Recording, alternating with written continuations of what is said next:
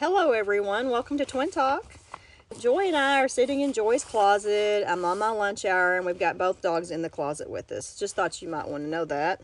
But we are going to be discussing Ghost Dogs of the South.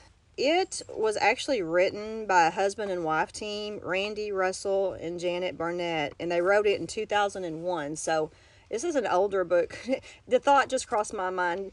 Joy, can you imagine writing a book with your husband? No, it would never be completed. That's what I was just thinking.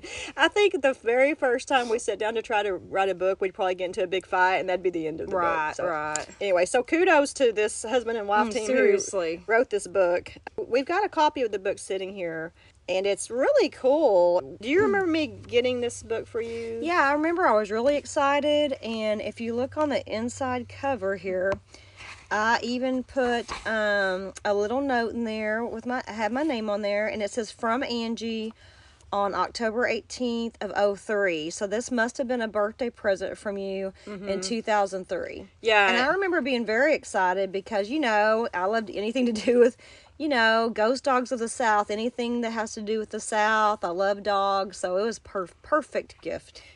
And I'm pretty sure I got that at like Books A Million or something like that. Well, the cover is really cool. We're going to put it in our podcast, the cover art. Oh, yeah. The picture is really cool on the cover. It looks like to me, it looks like a Depression era boy sitting in front of an old screen door with a dog kind of sitting on his lap. Yeah, it looks like he's got some overalls on and he has no shoes on. So yeah. Definitely reminds you of the South. Definitely. And one thing I do like about the book, just to jump ahead, there are some really cool pictures. Of course, all the pictures are kind of vintage, and they're all with people in different time periods with their dogs. So if nothing else, the book is worth it just to have those pictures, I feel like. Yeah, the pictures are all really old, and they made a point in the book, I think it was in the foreword, it said that it's full of these great pictures, but they don't actually correlate to the stories, but they still add some interest to it. Yeah, definitely. Yeah. You're talking about the cover, and you and I both agree that's a very cool cover. The colors are amazing. Yeah. I was talking to Joy before the podcast about the old saying, never judge a book by its cover. I asked her, what do you think that means? So what do you think that means? Yeah, you just can't judge. Like, you can look at this book and go, wow, that's a really cool cover. I bet that's going to be an awesome book, but it doesn't necessarily mean it's going to be an awesome book. And it is funny because many times I will choose books just by their cover, just to only be disappointed, Yes, yeah. So, yeah, you really can't judge a book by its cover. So that was a great segue, Joy, because even though the cover is really awesome and it's great, and just the title, Ghost Dogs of the South. Okay, Ghost Dogs, cool. Right. South, wow. Cool. That's it. The cool factor is like all over the place. Right. But where I messed up and I learned a hard lesson, and y'all can already get where I'm heading with this, not crazy about the book, okay? But I'm an idiot because on the back cover, it actually states that this book is about Southern folklore. Yes. Okay, that's real important to know that, okay? Because folklore is not even, to me, folklore is not even the same as fiction. It's right. It's like an exaggerated form of fiction. Right. And if you know me, which you do, I am not a fan of anything that's not real or could not possibly be real. Yeah, that's kind of how I am. I've never been crazy about folklore, but there were several stories in this book that really just kept my attention, and to me, were very, even though I knew it was folklore, they were very interesting, because what I've read is many times folklore is based on truth. There's some nugget of truth in there, and the story's been carried down through the story's been told, usually verbally through the ages, and then it gets embellished as it goes. There you go. So it's kind of like Grandpa tells a story, and by the time it gets down to his dad, it's even exaggerated. And by the time it gets down to grandchild, it's exaggerated even more. And the reason I was chuckling at you is because when you said there's like a nugget of truth in there. You said chuckle. So, sorry. That's one of those words on my hate list. Like, Cambry doesn't like the word moist. I don't either. So, chuckle, moist. You know, moist is one of the top words that people don't like. No, I did not know that. Well, it's funny because I was in a college class one time, and it was a creative writing class. I know I'm getting off topic here. Rabbit trail, go ahead. But we had to talk about words we hated. Oh. And one of her words was tummy. And one of mine was chuckle.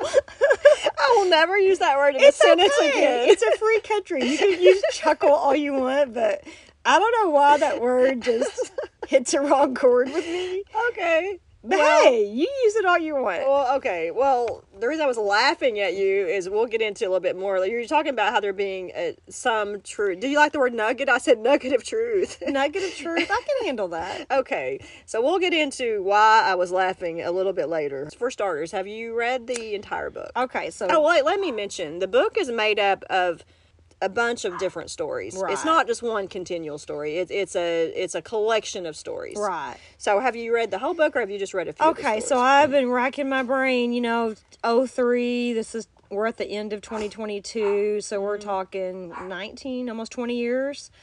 I could almost swear when I got it that I read it cover to cover. And I remember really liking the book. I really liked it. But for this podcast... she marked 3 stories that stood out to her, so I reread the 3 stories, and it's like, how something's kind of vague? You're like, yeah, I think I remember this, but I'm not 100% sure. They seem vaguely... It's funny how our memory works. Yes. But I think I've read the whole book, but I'm not 100% sure. Okay, so the books that you read, I actually did read the whole book, and I knew Joy didn't really have time to read the whole book again, and so I thought, well, I'll just pick out 2 or 3 stories that I thought would... I thought they were really good stories, and so Some of the better stories. some of the better stories, yeah. So what did you like about the stories? I just love that obviously they're all set in the South, and there's all the elements, there's a lot of Southern elements, The Civil War was in one of the stories. I'm trying to think what else. I don't know. Basically that they were all set in the South. Like I said earlier, I'm not a fan of folklore, but the things that I did like about the stories was that the historic settings, like you just said. So there were a lot of historic elements in the stories, such as one of them was set in a coal mine. It's about this ghost dog that's, after he dies, he saves these coal miners' lives, and then he reappears after he dies. And even after he dies, there's a couple more times that they claim he saved some lives. I'll have to reread that one because that's interesting. I think it was called Something's Bell. I can't remember. And then, of course, like you said, there was a couple stories that involved the Civil War, but a lot of stories just simply involved what I would call backwoods type people, very simple. Kind of like what in Arkansas, what they would call hillbillies, maybe. So, and can I just have one little passage I wanted to read while we're talking about one of the stories was set during the Civil War, and I just thought this was really interesting. It says, vestiges of our country's war with itself exist both north and south of the Mason-Dixon line. It is a grim fact of our nation's history that 660,000 men perished in the war between the states. As many as 500,000 American dogs were left without their masters. Moses was not one of them. This is the end of the story about a dog who waited for his owner to come back from the war, and of course the owner gets killed in the war. But 500,000 dogs left without their masters. You think about the war and the toll on the people, but I never thought about the dogs. Yeah, and that was one reason I picked that story, because that's one of my favorite stories, because I was thinking the same thing. You had all these dogs who suffered as well. I know it sounds funny for people who maybe aren't animal lovers, but they suffered too, just like people did when that dog in particular waited on his owner to come back day after day after day from the Civil War. So was there anything you didn't like about the stories? Some of the stories were a little far-fetched, but it's folklore. They started out good, and you're like, ooh, this is kind of creepy, and ooh, the setting's really cool, and ooh, what's going to happen next? And the next thing you know, it's kind of so far-fetched, all you can do is chuckle. I had to throw that in there. Or maybe roll your eyes or something. All right, so I kind of liken these to you're watching a really good horror movie, and everything's, oh my gosh, it's so suspenseful, and it's really good. The setting's awesome, the writing's awesome, and then next thing you know, they're showing Jaws full body up on the deck, and it's not scary anymore. Right. You know what I'm saying? So exactly. Or it's some weird zombie coming up. It's like it's always super scary until you see what it is. The and then when they actually hit, I don't know what that would be called, but anyway, when they actually reveal what's actually going on, it's kind of like, I'm sorry, I just couldn't help but roll my eyes. I'm like, it was so far-fetched. it's less is more. Yes, yeah, less yes. is more. So- With this and with scary movies. Like there's one story in there in particular, and the dog, he has some type of problem with his throat, and the story goes, and it just drags on and on and on. Well, next thing you know, the dog's talking, and I'm just like, okay, I just wasted my whole however long it took me to read that story to see that the dog's talking.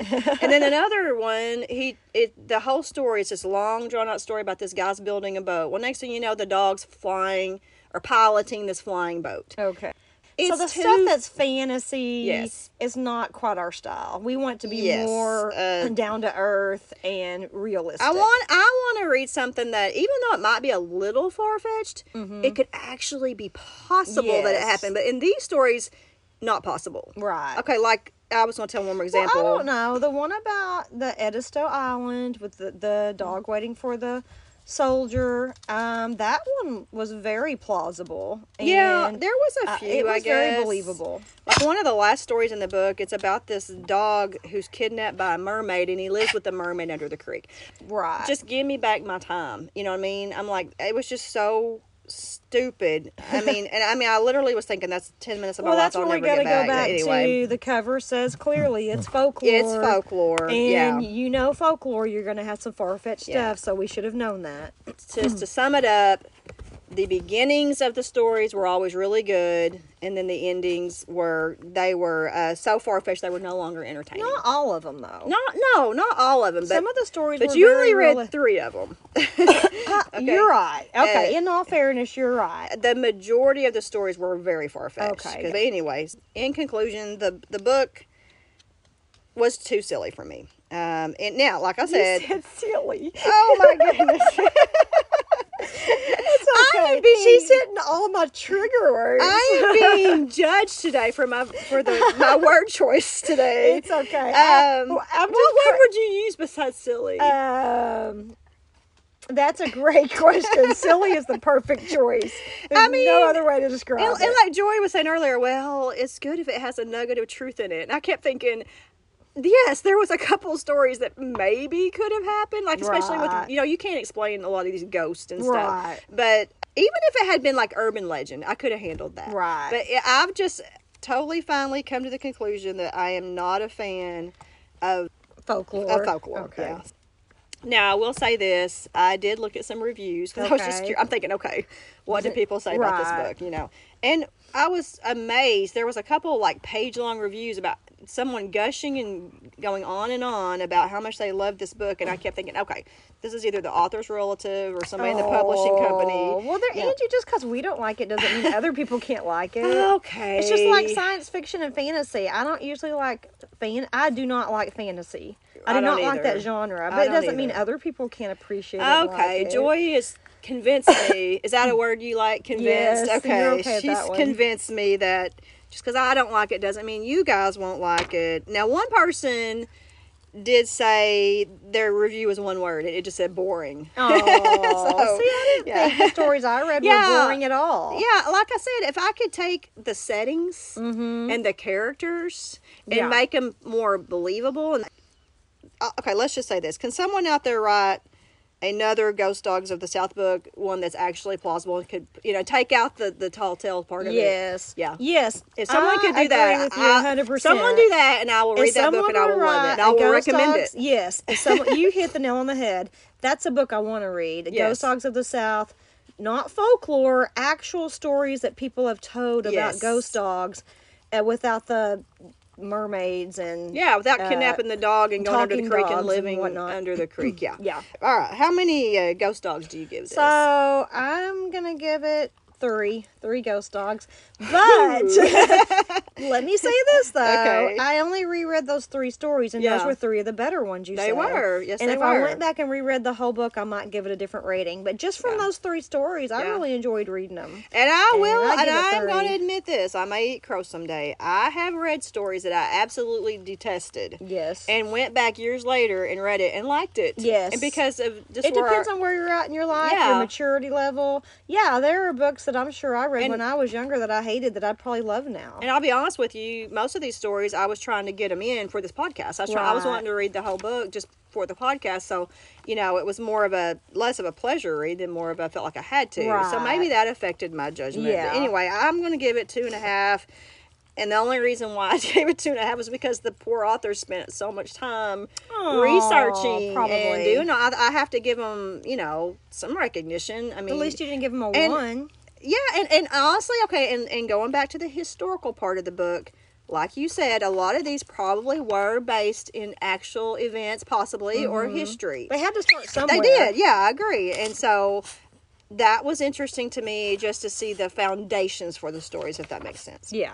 All right, so that's all I had to say about Ghost Dogs of the South. I don't recommend it. Well, we hope we gave you a few chuckles about these silly stories. Yeah, Joy is... I'm sorry. I'm a Joy word is saying... Nazi. Joy's the word Nazi today, so I don't recommend the book. Joy's saying give it a chance. I'm Sounds saying like if you're you saying like that. dogs Yeah. and you're interested in folklore, yeah, give it a chance. Hey, if you see it like at a just had a yard great sale idea. for $1, grab it. Yeah. I just had a great idea. What's that? What if you and I wrote the book, a book, and we put on Facebook or somewhere, hey, do you have any ghost dog stories? Share them, and we could write our own book. That's a great idea, We Joy. would not be, seriously, people Yeah. probably have ton. I mean, how many times have you been sitting in a room and people start sharing ghost stories?